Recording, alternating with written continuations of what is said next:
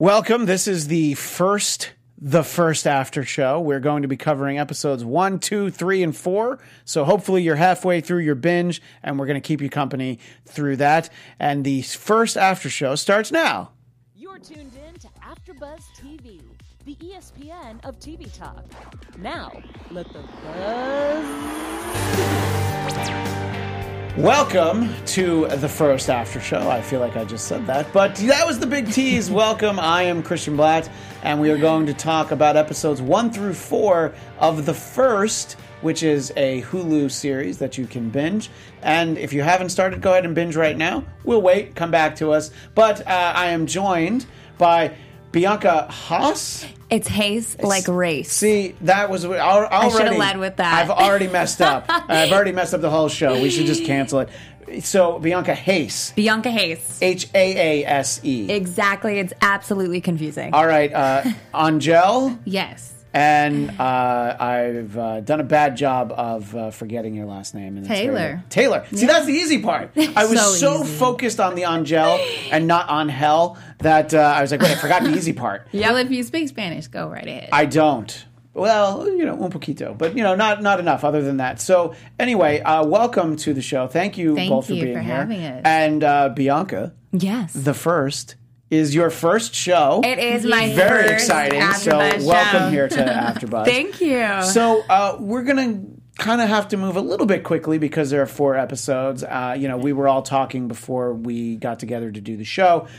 Let's just say it's sort of a very deliberately paced show, and we were wondering how many episodes we should cover. I feel comfortable doing 4 episodes, and we will still have to just, hit the ground running. But I want to take a moment, Angel, your thoughts first, just sort of overall, and keeping in mind we're only talking about episodes 1 through 4. Right. But just your feeling on the show sort of as you're watching it, and if this was a show you would have watched had you not signed up for this show. This is not a show I would have typically watched on my own. It was definitely a little slower beat for me. There was a lot of emotional depth, and I enjoyed that part of it. But as far as the storyline goes, I'm so used to action and comedy. This is just not one of my favorite genres. Right, but as you're watching it, what were a couple of the things that really stood out that were well done about the show for you? Sean Penn, obviously, his expressions, his facial expressions, the way he emits his emotions did it for me. I really also enjoy the chemistry between the characters as well, the camaraderie. Yeah, of because the team. this is a team that has to spend all this time together because they are going to, get into a little tiny rocket and then spend all this time on Mars. 18 months. You really have to get to know each other. Bianca, as you sort of watched the show, what were some of your thoughts? Just what stood out to you about the show? Yeah, I actually love this kind of content. I think anything sci-fi, I'm a sci-fi nerd. I'm going to just go ahead and categorize it as such. Okay. I was a little surprised because to me, this was a show kind of marketed as we're going to Mars. It's all going to be all about space and NASA. And it was really more of a character-driven show. Yeah, it's more like... We're going to Mars, eventually. We will get there in 5 seasons. Yeah, at some point we will go to Mars. It's sort of like us in the real world. We'll go to Mars one day, maybe. Yeah. We'll get there. But I really liked it. And I don't personally know if NASA is in New Orleans, but I liked that they put it there because I thought it gave a lot of the city itself and the environment was kind of its own character. So yeah, anytime a show is set in New Orleans, a good example is the Marvel series Cloak and Dagger is filmed in New Orleans. And instead of pretending it's somewhere else, you just embrace it because New Orleans is, first of all, an amazing city, but it's one of the most unique cities in the United States. It can't look like anywhere else because it's New Orleans. It's identifiable. So embrace it. If I had to guess, it's filmed in New Orleans because Sean Penn lives there. But could be a lot of reasons why there's good tax breaks and stuff like that. I know, I was going to say about tax breaks. So that's usually what it's about. So, and I just, anytime I see New Orleans on the screen, it just, it makes me want a beignet. But in any case, so the show was created by Beau Willimon, who also created House of Cards. So that's sort of like, the first big streaming series that any of us really found. And it's a very different topic, but still dealing with some political angles and storylines. So, that's a little bit more in his comfort zone. Right. So, I find the show very interesting. And it's mostly about character development and watching them interact. And, I think you're just sort of compelled with what these characters are going through. There's some great moments for Sean Penn as Tom Haggerty, sort of our main character, but also Kayla, portrayed by Lisa Gay Hamilton. I mean, just there's so much anger beneath the surface. So much strength too. Though. So much strength, but she's angry, and she knows she's not allowed to be angry about like, oh yeah, you're not in charge anymore. This national hero who walked on the moon, he's going to replace you. Yeah. And, she gets it. She's like, yeah, that's the way it is. But that doesn't make her any less frustrated. So I think that the casting in general is great, but the two of them really stand out. And we have some great scenes with the two of them. So let's start off talking about episode 1 that is called Separation. And as you're sort of watching it, you kind of get the feeling, they're building up to this big launch. But at the same time, you feel like, you've watched enough movies and television. Something's going to go Something's wrong. not going to go well. Yeah. They can't give you what you want right from the get-go. Yeah, like episode 1, we're on our way to Mars. Let's go. No. And, not so much. Even knowing what is coming, just sort of, it doesn't make it any less tragic to sort of watch the way the families and the spectators react. We were talking before this show about... I'm a little bit older than both of you, which is nice to say, just a little bit. But when I was 10, the Challenger disaster happened, and that was in January of 1986. And there are some very clear parallels. There's also the space shuttle Columbia burned up on reentry in 2003. So that's the other major disaster, but that was after their mission on the way back in. The Challenger, it was just like this. And, you saw the people watching. They were sending the first teacher into space. Her name is Krista McAuliffe. And, so that is burned in my memory. I was 10, so, like, I certainly understood that, oh, this is really bad. Yeah. And they use some really powerful imagery in the show, just the explosion itself, and then the fact that it sort of stays up there in the air for a while, which is what happened. And there is a great... Well, it's a very upsetting moment, but there's a great moment where, Tom immediately rushes there to get all the celebratory things away, but a balloon sneaks away and it goes up into the ceiling, and there's footage from the Challenger explosion at the school that Krista McAuliffe taught. And I haven't seen this in years, and I still remember it vividly, that there's a kid holding a balloon, and he just lets go of it because, they see their teacher, they know she's on that ship. Yeah. So they did a great job recreating that, and, because you have to sell how awful this moment is, because there's these characters, there's these astronauts who train to go to Mars, and we get to, we're like just starting to get to know them, and they make a point. We get to see their families, we see them interact, and the banter and all of that. Mm-hmm. So Bianca, just give us your thoughts about, as that part of the story is unfolding, if you felt pretty confident that something bad was going to happen, and even knowing that, how you felt as you watched it. I think, you could feel kind of the ominous setup for it. Even though it was supposed to be positive, you knew that something was going to happen. But I think what's best about that is it's interesting in a world where it feels like now everything that we attempt goes right. We are having self-driving cars, all the technology. We haven't had any major disruptions in our technological advancement. And it was an interesting reminder that things do go wrong, and it sets up the real pressure that it now is put on all of our main characters. I think by showing what you were saying, really establishing how awful of a situation this was and all of the people that it affects, that these people have families. It's not just the loss of life from the actual spaceship. It's the detriment that it gives to all of the people close to them and all of the people who maybe weren't close with them but worked on creating this opportunity. Yeah. And I think that by really focusing on all that for the first episode, it did make you feel more invested in these characters doing it right the second time. Right, and I think they do a good job, of having us, and it's over the course of the episodes, obviously, but having us meet the family members. I mean, I would say the saddest moment is the little girl who's talking to Tom, and she just very matter-of-factly, the way that kids do, just ask who decides who lives and dies. That was deep. Yeah. That was deep. That was a moment right there. Yeah, well, and Angel, just like myself, we're both parents, so of course that's the sort of thing that will always resonate a little bit more because you can just imagine, how the children are processing tragedy of And this, grief. like at this capacity. Yeah. What were some of your thoughts about that sequence, where we have the disaster happen and we sort of get to see the different ways that the families process it? So I knew something major was going to happen because they spent a long time. The camera sat on the families for such a bit. I knew something was going to happen that involved the family, like just a turn of events. And I knew that it was all a setup for this tragedy. And then afterwards, just hearing the cries when it burst into the air, just hearing the cries from that. And then everyone, how they reacted. And I also felt like the people that were directly involved were a little chill. Like they knew something like this would happen.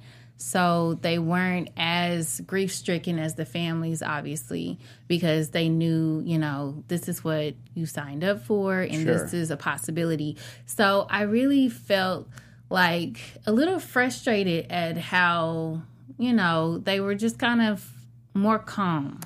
I think that potentially maybe from a directorial perspective or an actor perspective that the magnitude of your responsibility, if you were responsible for making that ship, is to remain calm. It's almost as if you can't, it's selfish of you to be upset when you have these family members that are really genuinely livid and terrified and don't comprehend what's happening. Like, I almost think that I can see, though, where in that situation you might feel obligated to try and remain calm because who else is going to?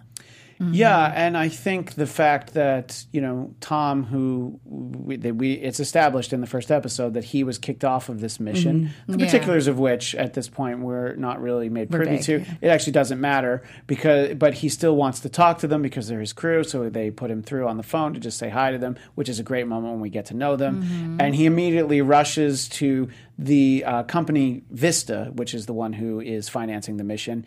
And ultimately, he tells the CEO, Laz, a very unique name, but it's just like, you have to talk to them. And she doesn't want to because she doesn't know what to say. And it's like, well, that's the point, that you don't know what to say. But just to see socially you, awkward, though. very socially awkward, Yes. but just to see that the person in charge is dealing with it too. And I don't think anybody's expecting her to have the perfect thing to say, but that just shows the kind of leader that he was/is. That he rushes there and he immediately says, "Put the champagne away, put the balloons away." We have to keep the food, obviously, but this is not going to be a celebration. Right. And then he goes and finds her.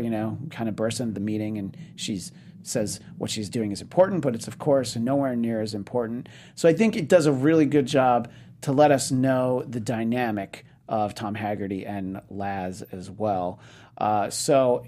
They definitely pack a lot in sort of the beginning of this episode. I think what's great about this show in general, I know we've said that there is a lot of character development. That's obviously the emphasis of the show. But I think that it's also extremely honest. I think that it shows, and what they're trying to show, at least I would interpret it, is human flaw. Yes. And I think that is a lot of what this show ends up being about, is it's a setup for trying to identify perfect people for this impossible task. Yeah. And it just, like, the idiosyncrasies of all the characters, it just goes to show that, like, no one is perfect. Right, and that comes into play in a couple episodes, which we'll talk about in a little bit, when they have to, of course, remove someone from the team to accommodate Tom being there. And in terms of dealing with the flaws of humanity, really, for lack of a better term, we sort of get reintroduced. Well, we get introduced, but Tom is reacquainted with his daughter, Denise, who, she comes home after the launch because you can tell that they're estranged. And I think when it's on, I think she has every expectation that her dad is on the ship, on, whatever you want to call it, the rocket, the shuttle. And I think when she realizes that he's still alive, even though at this point in the series she's still, a little bit messed up, obviously, Right. she realizes, I haven't talked to my dad in a while, but I think I need to go see him. You know? Talk a little bit about sort of getting to know Denise when she first shows up, Angel. So Denise, when she first shows up, I knew it was so predictable. I knew she was struggling with addictions right off.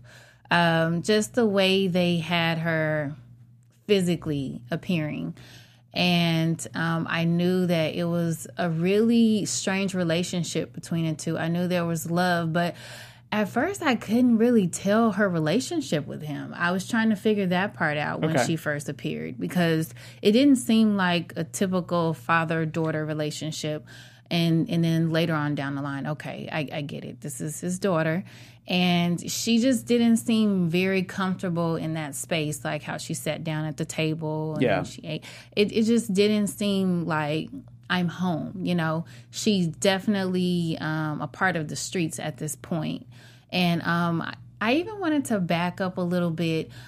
Laz's character, after the rocket exploded, do you really think she was meaning to commit suicide when she stood in front of her Range Rover and told it to go? I'm glad you brought that up, because I think that was, evidence part. to just, her being very vulnerable, not knowing what to do, and just like, I can't handle this kind of responsibility. I think it's sort of an interesting point because of the fact that this is clearly, this isn't leaps and bounds in the future, but this is a little bit in the future. There is technology that we don't have, but it's certainly simple enough that, you tell your TV, you tell your phone, it's kind of like having an Alexa for everything, Go, stop. Yeah, where everything's go, stop, try again when he keeps getting the busy signal.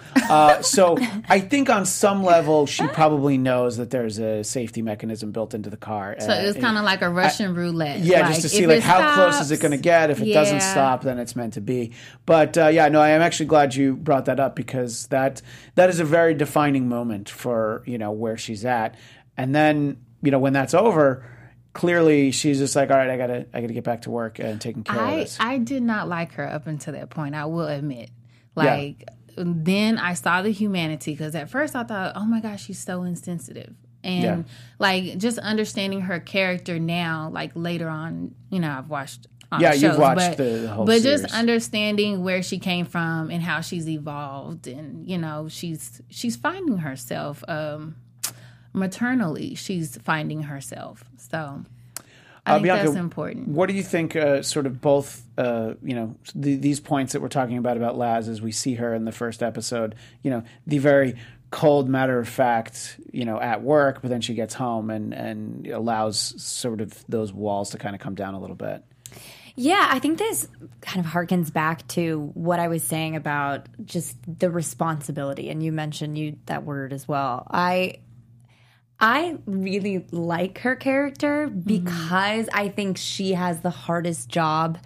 She has the hardest job. She runs the space program, but she has the hardest job with trying to manage something that she's clearly not good at, which is people, and something that she's very good at, which is technology, and trying to be, not only is she in a room trying to work out all the mathematics of it, but she has to be the one really encouraging everybody that they're doing the right thing. Right. And I think that's a hard sell from somebody that knows they're not good with other people. Yeah, I mean, ultimately, speaking of responsibility, she really has the most responsibility because everything that happens that might go wrong, well, it goes back to her. Right. And when we find out sort of the cause of why this tragic event happened, it's just crazy to think about sort of the flukes and just how unpredictable, really everything can be. So we'll move on and talk about episode 2 in a moment. But first, Angel has a very important message for all of you. Hey, AfterBuzzers. Our network produces after shows for nearly all of your favorite TV shows, from dramas, reality TV, sci-fi, and more. There is no network that works harder to serve television fans. But we need your help. We're asking that you please subscribe to one or more of our YouTube channels. And by subscribing to our channel, YouTube will suggest content that's tailor-made for you, and you'll help AfterBuzz continue to grow. And if you're worried about those pesky notifications, don't be, because they're optional. So hit that subscribe button now for this channel and check out our AfterBuzz YouTube channels as well. Let us know you did so in the comments, and we'll thank you on the air. For now, thanks for being the best fans and to help us be the ESPN of Talk TV. Thank you very much. And for those of you watching live, you can join us in the chat. But if you're watching the archive version of this, go ahead and leave comments either on the YouTube page or on iTunes. And when we do episodes 5 through 8 next week, we'll be happy to include some of your comments into our conversation. So episode 2 was called What's Needed, and it deals with this congressional hearing about what went wrong. And, we see Laz testifying and really getting into it with one of the senators who doesn't seem impressed, as she later says to Tom, not impressed by her argument about global warming, which this being the near future, they project a little bit about there being this idea of the eco-refugees, which is talked about sort of in the present day now, that, just climate change will sort of dictate people living in places like Miami or on coasts are going to need to move away from places like that. She even specifically says New Orleans. Yes, yeah, right. talks about the fact that they've spent so much money to keep New Orleans, with a city that without any kind of help, probably, a century ago would have ended up, right back down in the swamp. Yeah, exactly. Like the Tulane University Library has a basement level. And when it was first built, that was the first floor. And then it ended up being underground, and they had to do a lot of work. That'll tell you just a little bit about New Orleans. Yeah, a little bit about New Orleans. Yeah. So when they talk about the problems with what happened, we all saw in the first episode, they have the sort of good luck ritual with the quarter, and they're passing it around. Obviously, no reason that you would think that anything of that, of just like, oh, it's just a little ritual. Well, unfortunately, the quarter ends up somewhere it shouldn't be, and then it's demonstrated that it basically acted as though somebody shot at it because it moves so fast. Right. It's like a bullet. Mm-hmm. And that's really all it takes. With the Challenger tragedy in 1986, there was just sort of a very simple mechanism that I remember from the time. It was something called the O-rings, and it just got too cold. And during those congressional hearings, they were trying to sort of use a lot of science to talk over the head of everyone. And one of the senators, I don't remember who it was, he had one of the O-rings, and he put it in his glass of ice water, and then he held it up, and I was like, well, look what happens now. It got too cold. So you're able to just so simply look in that moment, and that's sort of what happens here, where it's just like, so this is such a fluke, and it's completely unpredictable. And obviously, if you're a senator who's approving money, billions of dollars to be spent on the space program, it's a little bit of a tough sell for, constituents that you're going to have to tell, like, we're going to spend a lot of your tax dollars on a space program where, billions of dollars worth of work was undone by 25 cents. Yes. So no books for your school. Right, exactly. That was the point she made. Bianca, talk a little bit about sort of that revelation, which definitely surprised me. Yeah, I think as we talk about it, I'm honestly seeing so many metaphors, the storyline and the characters and the relationships. I just think that making it such a minuscule issue to have undone, like you said, all of this work, it's interesting because I think it goes back to what we were saying about the characters, like these little flaws that might impact everything. And it just goes to show how just the smallest of problems can end up being something substantial. And I think as you go through the further episodes, you start to see these characters unravel from the smallest of problems as well. So I think it was an interesting choice. And now again saying like, oh my gosh, this whole show is a metaphor. But so I have two things. Yes. What was the bug reference for you guys? like the evolution, the there's the sort of that B-roll. narration. Yeah, there's like a B-roll with bugs and procreation and and that factors What was into that? a point where where Denise is having friends over in the party, and there's the guy she likes, and we sort of hear it then too. I remember thinking about it when I was watching it, and it was more like, well, it'll all make sense in a little bit. And I didn't feel like for you. I didn't feel like I got a payoff on that, in all honesty. What did it mean to you, Angel? honestly, like I really didn't get it. I wasn't able to connect the dots. It's a metaphor. Well, that's just gonna be my answer to everything. But what do you think, Bianca, that it's a metaphor for? I never picked That it up. is to be determined, but You've seen to the end of the series. No, I meant to be determined because I still haven't decided. Oh, okay. But I mean, sometimes you can certainly include something like that where it's up to the objectivity of the viewer. It's like, well, what do you think it means? How do you think that relates to the story? I would say, I think it, in my mind, had something to do with, I think it all goes back to nature, like human nature, and goes back to the human flaws and talking about just like how simple it is and we try and complicate everything, which I think is an interesting perspective when you do a show that's about going to Mars. It's so complicated. I would have no idea how to even comprehend anything. I mean, I would just call Uber if I wanted to go to Mars. I figured they'd take care of it. It's not up to me. But then they make it about the characters. So you take a show about Mars, you make it about characters, and then you throw in some bugs and the most simple process, the most simple evolution. It's just procreation. You die, you're reborn, you procreate. And I think it just I think it's something with that. I'm going to quote Lauryn Hill because her concert was, yesterday or the day before? It could all be so simple, but you'd rather make it hard. And that is one thing that stood out to me about Denise's character, Tom's daughter. She just made things so unnecessarily hard. Like, even with, like, her relationship with her dad, I feel like he was the coolest dad ever. He, like, kind of not embraced her addiction, but he tolerated, like, to a point where I couldn't even tell that he was mad when she came in high or drunk, But we're getting a little...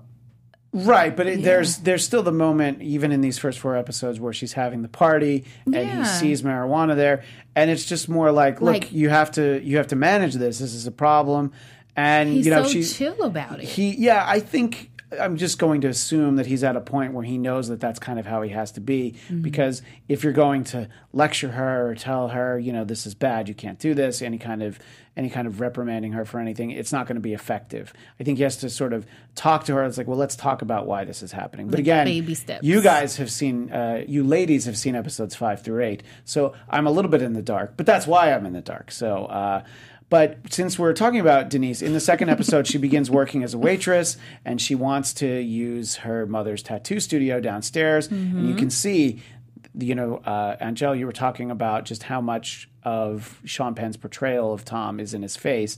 It's just very, you can tell he's like, yeah, we could get you space somewhere else. Boom. Like, he doesn't want to deal with it. Yeah. And then he does realize, though, we see him realize that, like, that's silly. Let's go down there. Let's deal with this. This is good for her. Yeah. She needs to get this out. Right, which I think that's him being a good dad right there. And, his hesitancy to even go to Washington, D.C., much less stay in Washington, D.C., he, really needs to check on her. He's worried about her, especially when he calls and he doesn't get a hold of her. And then he calls her, and they do talk, so he feels comfortable staying. I feel like there's, you guys are saying like he's such a good dad, and he does seem like a really good dad, but it almost feels like he is trying to, in these first 4 episodes, overcompensate for something. And I mean, you look at the way that he is paternal to all of the now dead astronauts' family members and the new astronauts that they introduce, and he's so warm and knows exactly how to take care of them. Like, he knows exactly what to do in all circumstances. And with her, he just seems so out of his comfort zone. Yeah, he's and almost it's shy interesting. with her, right? Yeah, he's shy. Like, he doesn't know what to do, which I get if you have somebody with an addiction problem. But it feels like in the first 4 episodes, they are alluding to there's something that needs to be explained to the viewer. Yeah, and also, I mean, dealing with other people's emotions is one thing, but when he has to interact with Denise, he has to process his own emotions, which clearly is something he's not particularly interested in. Right. So speaking sort of that, he gets flown to D.C. to testify, and then he realizes, like, yeah, I can't say what you want me to, but as he says to Laz, he's going to handle it his way, and we see him speak to those parents who were so upset and turned down the settlement, and he just sort of talks to them, and he shows them what their son got to experience and why it was so amazing. And he understood that that's going to be more effective than if he testifies and makes all the points there, being able to at least get those parents to consider that their son, of course he didn't want to die, but he understood, and it was worth the trade-off to him. And it's worth the trade-off for all the other aspiring astronauts to do that. I think it shows, to Bianca's point, how well he can interact with people, just how much he understands them, which Laz would not have any of that sense for how to talk to them. It would have probably just been, can we offer them more money? Is that going to make them feel that much better? Twice as much money. But Are they going don't to feel you twice as good? understand global warming? Yeah, right, exactly. So I thought it was interesting to sort of see Tom, I don't mean work those parents and that he's like pulling a con on them, but sort of interact with them and try and figure out how to help them through what is obviously a very difficult time. And then also simultaneously trying to keep his daughter at least relatively close to the straight and narrow. This episode ends with Tom being offered the chance to command the next mission. Right. As with the tragedy in the first episode, not a particularly huge surprise that he's offered this. But again, he feels like he needs to talk to Denise about that, so he's hesitant to make a decision. Angel, what did you think sort of about that moment? Was it one that you saw coming from a mile or possibly an episode away? About them offering him being the position? commander, yeah. You know what? It was so implied when the first team was getting ready for takeoff. The camera showed in his face that he was a little... I don't want to say bothered, but I can tell that he really wanted to be a part of that. Agreed, yeah. And he just felt like he was cut out of something that he was so passionate about. I felt his passion for wanting to be in that moment and being with his team, which compelled him to call. And, that had to have been like really hard for him. I'm sure they haven't had any contact with him since he was let go. Right. So that's why he so much wanted to talk to them before they went away. So humbling. Yeah. The position he took was so humbling to speak to them before takeoff, and I'm glad he did because of their demise. Sure. But yeah. Bianca, what do you think about sort of this idea that obviously it didn't take Tom long to realize, but obviously if he hadn't been kicked off the mission, well, he would have died. Yeah. So how difficult do you think that must be for literally anyone to try and process? Not just that character. You mean just processing? Processing the idea that, like, if everything had gone according to plan, I would be there, I would be dead as well, and just sort of like, well, I'm alive. Should I be? Should I even be alive? Shouldn't somebody else's life have been spared because I would have been in their seat, I feel like that's a very hard thing to process, but not a very emotional guy. So we don't really see that. He did say that, though. Right. Like, I wish it was me instead. Yeah, he did say that. But sort of as the first couple episodes go along, sort of give us your thoughts about how anyone might process that. I mean, I think that you guys have kind of covered all of that, but I'll just reiterate that. Sure. Yeah, of course, it's the question of life and death. That's what they say that's your most ultimate fear is the fear of death, even if you don't acknowledge it. But right. I think, interestingly enough, that for astronauts, from what I've gathered from the show, I don't know personally any astronauts. You don't know any astronauts? but from the portrayal on the first, it almost is as if death is just the next step. Because it feels so. They've seen the abyss. They've seen the size of the universe in a way that none of us can comprehend. Mm-hmm. I sort of felt like he almost had a strange longing to have been on the ship. I don't know, like it was a burden not in a negative way, but it almost felt in Sean Penn's portrayal that he felt burdened by his survival. Right, exactly. Because Yeah. now... Because it was such an obligation for him, like just that role to lead his team. You know, Yeah. it was such an obligation for him. And all of these characters, they sacrifice their personal lives, and the mission always comes first. It always comes first for all of them. You see it reiterated through all the episodes. So I think it's interesting that now he's sort of given a second opportunity to mend his relationship with his daughter. Maybe he sees it as a gift from whomever you choose to believe in. But Yeah, because obviously if he had died in the explosion, the story of his interaction as a father to his daughter would have that ending where it is very messy, and it's not where I think either of them would want it to be. So it's definitely seen, I would say, by both of them as a chance for, at least a new start, or at least let's try this again. And I think that the show does a great job of exploring that. And that's the sort of reason why we were all talking via email before we started doing the show. It is very deliberately paced. It's very heavy on character development, because this is the sort of thing that, it's not like...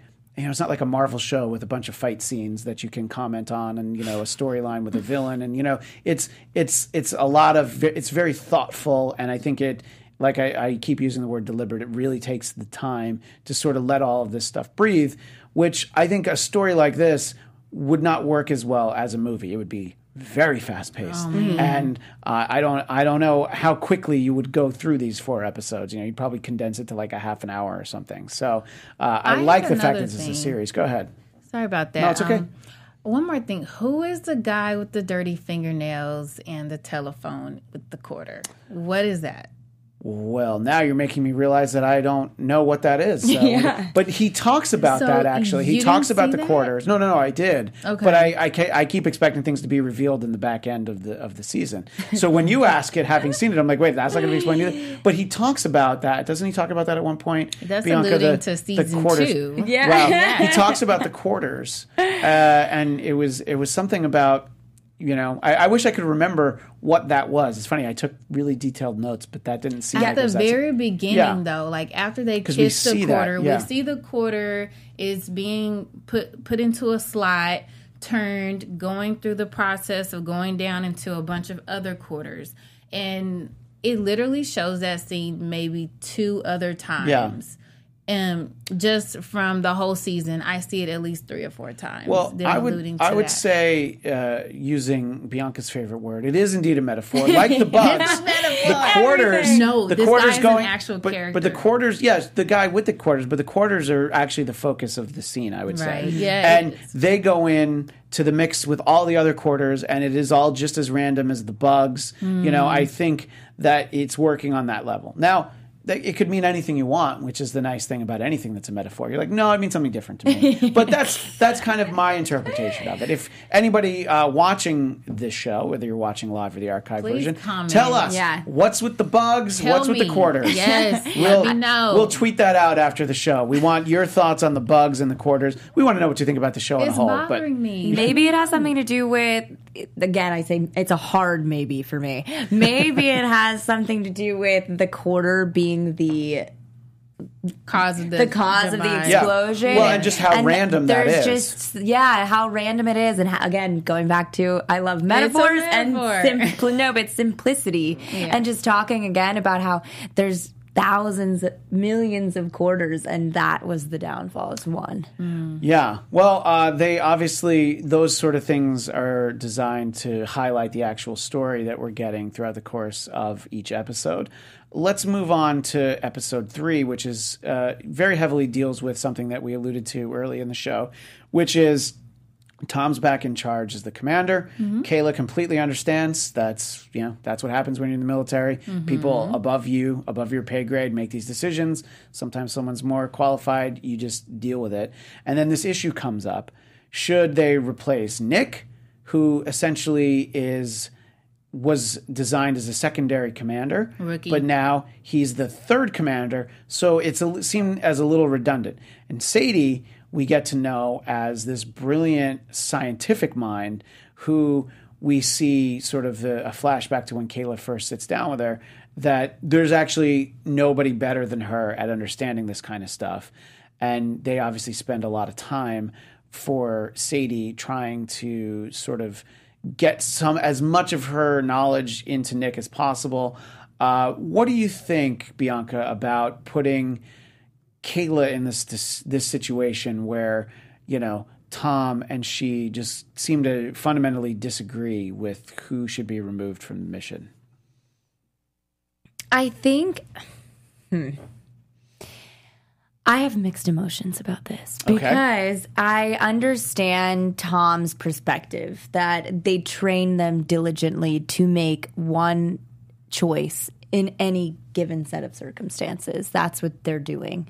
But I also see Kayla's choice because, first of all, it obviously makes sense to, if you get one shot at this, you have to have as diverse a portfolio of people there as possible. And what's the purpose of sending 3 commanders, like you said? Yeah. But then I think as it's revealed a little more in episode 3 and episode 4, I'm not going to go too far. Right, not episode 5. That's next week. But how Kayla was very proud of being a female commander of color. And I think that you start to understand that her motivation might also be because Sadie is a woman. Sure. And I don't know if maybe qualified woman. She is qualified. So I think you see this kind of battle where you get the male perspective of efficiency is the way to go. And then you get the female perspective of being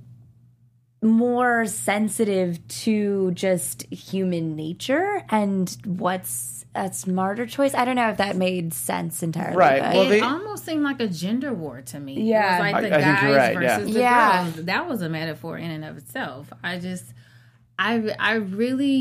I didn't understand why he was so resistant to Sadie. Like, what reason did he have? Well, to me, he sort of we see him rewatch the footage from that training exercise when he doesn't leave Kayla behind, and Nick is like, "Yeah, we got to leave her behind." And to me, that's like, why I don't think you should be so quick to leave your crew behind. And there's also a moment when we see, when Sadie and Kayla do return several hours late, Nick is also telling a story about another time that people didn't make it. And I thought that was going to be the reveal where Tom is like, oh, You're yeah, a bad guy. He's really too quick to leave like, people I behind. didn't want to go to space with him. Yeah, he's like, is he going to leave me behind? No, thanks. So I thought that's where that was going. But he still seems adamant that this guy has the right amount of experience. And the fact that Sadie is this brilliant mind, and look, it's not, we're not trying to portray Nick as an idiot. He's not, she's like the one person who understands this On the way she planet does. Earth. Yeah, right. Maybe in Mars people understand better. But, so to leave her behind, I think you can see why it's so frustrating for Kayla. And it is unfortunate that Laz puts her in the situation where she's like, well, I want you to tell me what you think. And she's like, what, outside of the chain of command? It exists for a reason. That you removed me from. Yeah, that you removed me from, which was nice because you get to see her frustration. Yeah. And she ends up so angry at herself, which I think is just, a wonderfully done episode for her. Just the amount of emotion. She was such a beautiful soul. Like, just the fact that her ethics was still on point. Like, no, I'm not going to give you what you want. Because I really felt like it was very manipulative of Laz to even put her in that position. So I wasn't for that. But, they always say that the nice finishes last. So that was what that was to me. They wanted her to not only be demoted, but like they wanted to milk her from, like, still put her in a position of authority, but not give her the credit. So right. I mean, essentially, just basically being declawed for a lack of a better metaphor.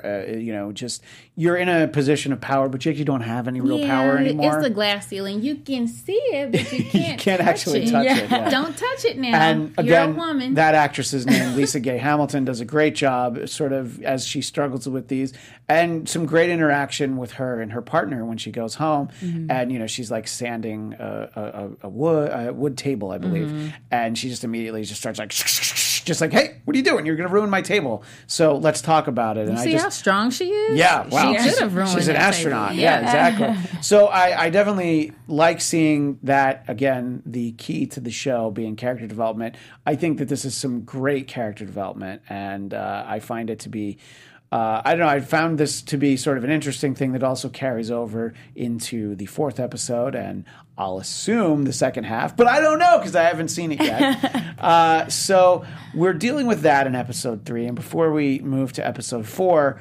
episode 3 does have this party scene that we've referenced, where Denise brings some of her coworkers home, including this guy named Finn, who he's got the weed, and there's the moment where she's like, "Well, I really like this guy," and she's like, "Oh no, it's cool. I can handle it," but at the same time, there's sort of a nice portrayal where it's like, is she overcome by the inability to resist kissing this guy Finn, or is it just because there is some really good smoke in that mouth that I just want to try and get a little of that because it'll make me feel better. I thought that she was going to charge off of his smoke. She was like more turned on by the idea of getting high than actually making out with this guy. About to go for a charge. Okay. I think it's interesting also because at this point you don't really know what she's done. You don't really know how. I don't know what she's done. I don't know the backstory. Yeah, well, how bad her addiction problem is, or did she have an addiction problem, or did she do something else that was related to alcohol? They did say weed, earlier in the 1st or 2nd episode. They said weed, but she obviously is in a little deeper than that. Yeah, she seems like something really awful happened, and you don't know. So then you start to. I liked how they played a little bit with the danger of that scene, like how bad is this for her? Right, and we don't actually see in that scene because Tom comes downstairs. I think everybody's got to go. Yeah, and she also. I felt really. I would feel so uncomfortable if my dad saw me making out with somebody and she was like cool as a cucumber about it. I think she just had to be. But you know what? We were sort of talking about Laz and having the car. Kind of knowing that it was going to stop. If Denise really trusted herself to not get into any real trouble, maybe she would have gone somewhere other than her house where she knows her father's upstairs, that if things got out of hand, she would still be okay. That's a very good point. Yeah. One other key thing that happens here is this realization that the very sexily named the Mars Ascent vehicle, which is on Mars, it's not transmitting, so they're concerned that it might not be operational when the crew gets to Mars. The problem with that being, that's how they get home. Yeah. So it would be a one-way trip without that, and then that turns into problems because you gotta talk to the senators again. You gotta talk to the president, who's not interested. More funding. Yeah, the president didn't want to spend any money. Yeah, well, it's also a terrible PR position to say we've already lost 5 astronauts, and now we might willingly lose just send 5 more. Yeah. And I think Laz tries to. Can we keep this quiet for a little while? And, tries to create a situation there. Rightfully so. Yeah, because she's just like, we got to figure out how to kind of spin this. The first mishap. Yeah. So in our final minutes here, we're going to speak about episode 4. And this carries through a lot of the themes and storylines that we were talking about in episode 3. Episode 4 is called Where Life Is. And the crew is training, and that's the interaction where Laz tries to get Kayla's thought about Nick versus Sadie. And we get to see a lot of Sadie at home and just sort of her interaction and with her husband, and just some of the reasons, the excuses she's giving about not wanting to become a parent, but yet pretending that she wants to be a parent. Again, some very deep character work there, which I found to be very well handled by everyone involved. Angel, what did you think about sort of getting to see Sadie's home life? Not something that we necessarily expected these scenes when we signed up for a show about, and by we, I mean we as an audience, signed up for a show about being the first people to go to Mars. So, did you guys have the same thought process I did when her and her husband were at the table with friends? They had like a get together. Yes. Right. You thought that was Aiko's husband, did you not? I don't know that I thought that. Because of the whole "how did you propose" story, and then he was, I guess, trying to be funny, Yes, and made it like Aiko was his bride to be, and so for a second, I really did think that Aiko was his wife, and Sure. I didn't realize until later on, and then obviously they sealed it with the whole sex scene, but yeah, They signed, sealed, delivered that one. Yeah, they just seem to have a very vanilla connection. I didn't see any stars and rockets between this couple. Did you guys? Go ahead. I was just going to say that I think I can see where they originally got together. The trickle of romance between the two of them and the love for when he's retelling the story. You can see that she genuinely cares for this person and their personal relationship. But again, with all of the astronauts, they all time and time again talk about how the mission is first. The mission is first. It's the most important thing. And she's just been told she can't go. So I think that you see the weight of that realization not only weighing on her, but weighing on her family, which But is she her kept hope husband. alive. Yeah, she knew deep down, didn't want to give up Right. everything. Thank God And she just did. yeah, I like the two of them. I think again, what I really like about the show is just how honest it is, and I think that their relationship is very honest. And I think that we're seeing it at a point where their relationship is certainly strained because she's got the pressure of initially, I'm going to, be gone for a year and a half. Well, I'm going to be on Mars for a year and a half. I think that the actual It's whole 3 mission years, is 3 isn't it? years. Yeah. So she's going to be gone for 3 years. No, I don't want to get pregnant. There's a chance I might still go. And she is, as we're saying, holding out hope that she is going to still get to go for some reason. And I think that puts, just tremendous pressure. Anybody who's been in, whether you've been married or not, just any relationship, just the pressures of daily life sometimes can weigh on you so much that you're not even remotely angry at the person that you're with. It just somehow manifests itself that way. And I think that that's some of what we're seeing. And their willingness to sit and talk about it for as long as they do, however long that is with, time-lapse editing.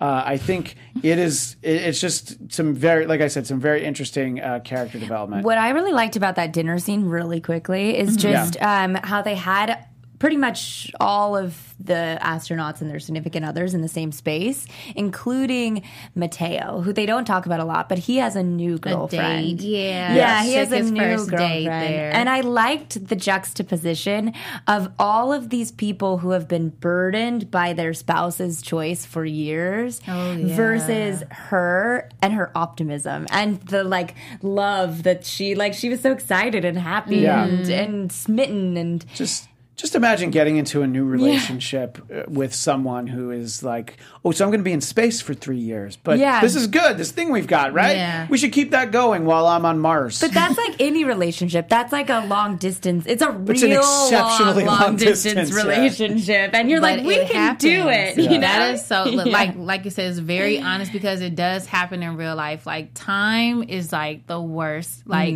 when things happen, it's never the right time. Yeah. Especially when it's good. Yeah. So in our final minutes, we should talk a little bit about the fact that Tom and Ellen, who is the wife of the late commander of the Providence one, they get together.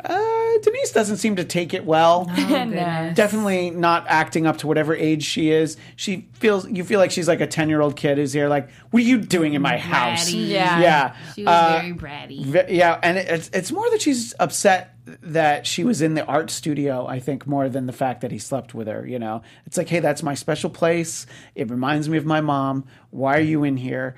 Commenting on my work. Like, that seemed to be when she actually got angry. Okay. And then Ellen just leaves. But obviously, just her being there already bothered her. But she's like, I'm going to play Her this body role. language when she walked in and she already realized there was a woman there, I feel like that was alluding to her, like, not accepting what this could possibly be. like I when think she walked in and saw. Yeah. And they also haven't clarified what happened to the mom. It's very Right. just You get the impression. I mean, I don't know. I don't know what ominous. happens in episodes 5 through 8, but my impression is that she drowned or she went missing, and they weren't sure where to look for her. What but made you think that? because they talked about the river, and she kept looking at the river, and they talked about how she was missing initially. But that's what Yeah. me piecing together from 4 episodes. Yeah, but you don't really know, and Yeah. there is this air of it doesn't feel like it was just an accident. Right. It feels like there was some backstory to it, Right. And so the realization that there's a woman in there now, I think it piques your curiosity. What did you think that whole like her drawing her mom and like modifying it so much? What did that symbolize to you? I think, for me, that says something about, sure, she wants to remember her mom, but I think that the modifications are more about maybe changes in herself, seeing the world differently, and maybe just thinking differently about her mother. But what did you think that meant, Angel? I think it meant like how she went through these different emotions, and even Tom's character, Tom, how he felt about what she did, like how she died. Not going to get into that, but there was love at like she wanted to draw her mom. She misses her mom. But then when she was feeling dark, like you left me, I saw the dark colors coming out, the pronounced cheekbones she was making, like the Sure. really dark, gloomy colors coming out, and she would wipe it away like very aggressively.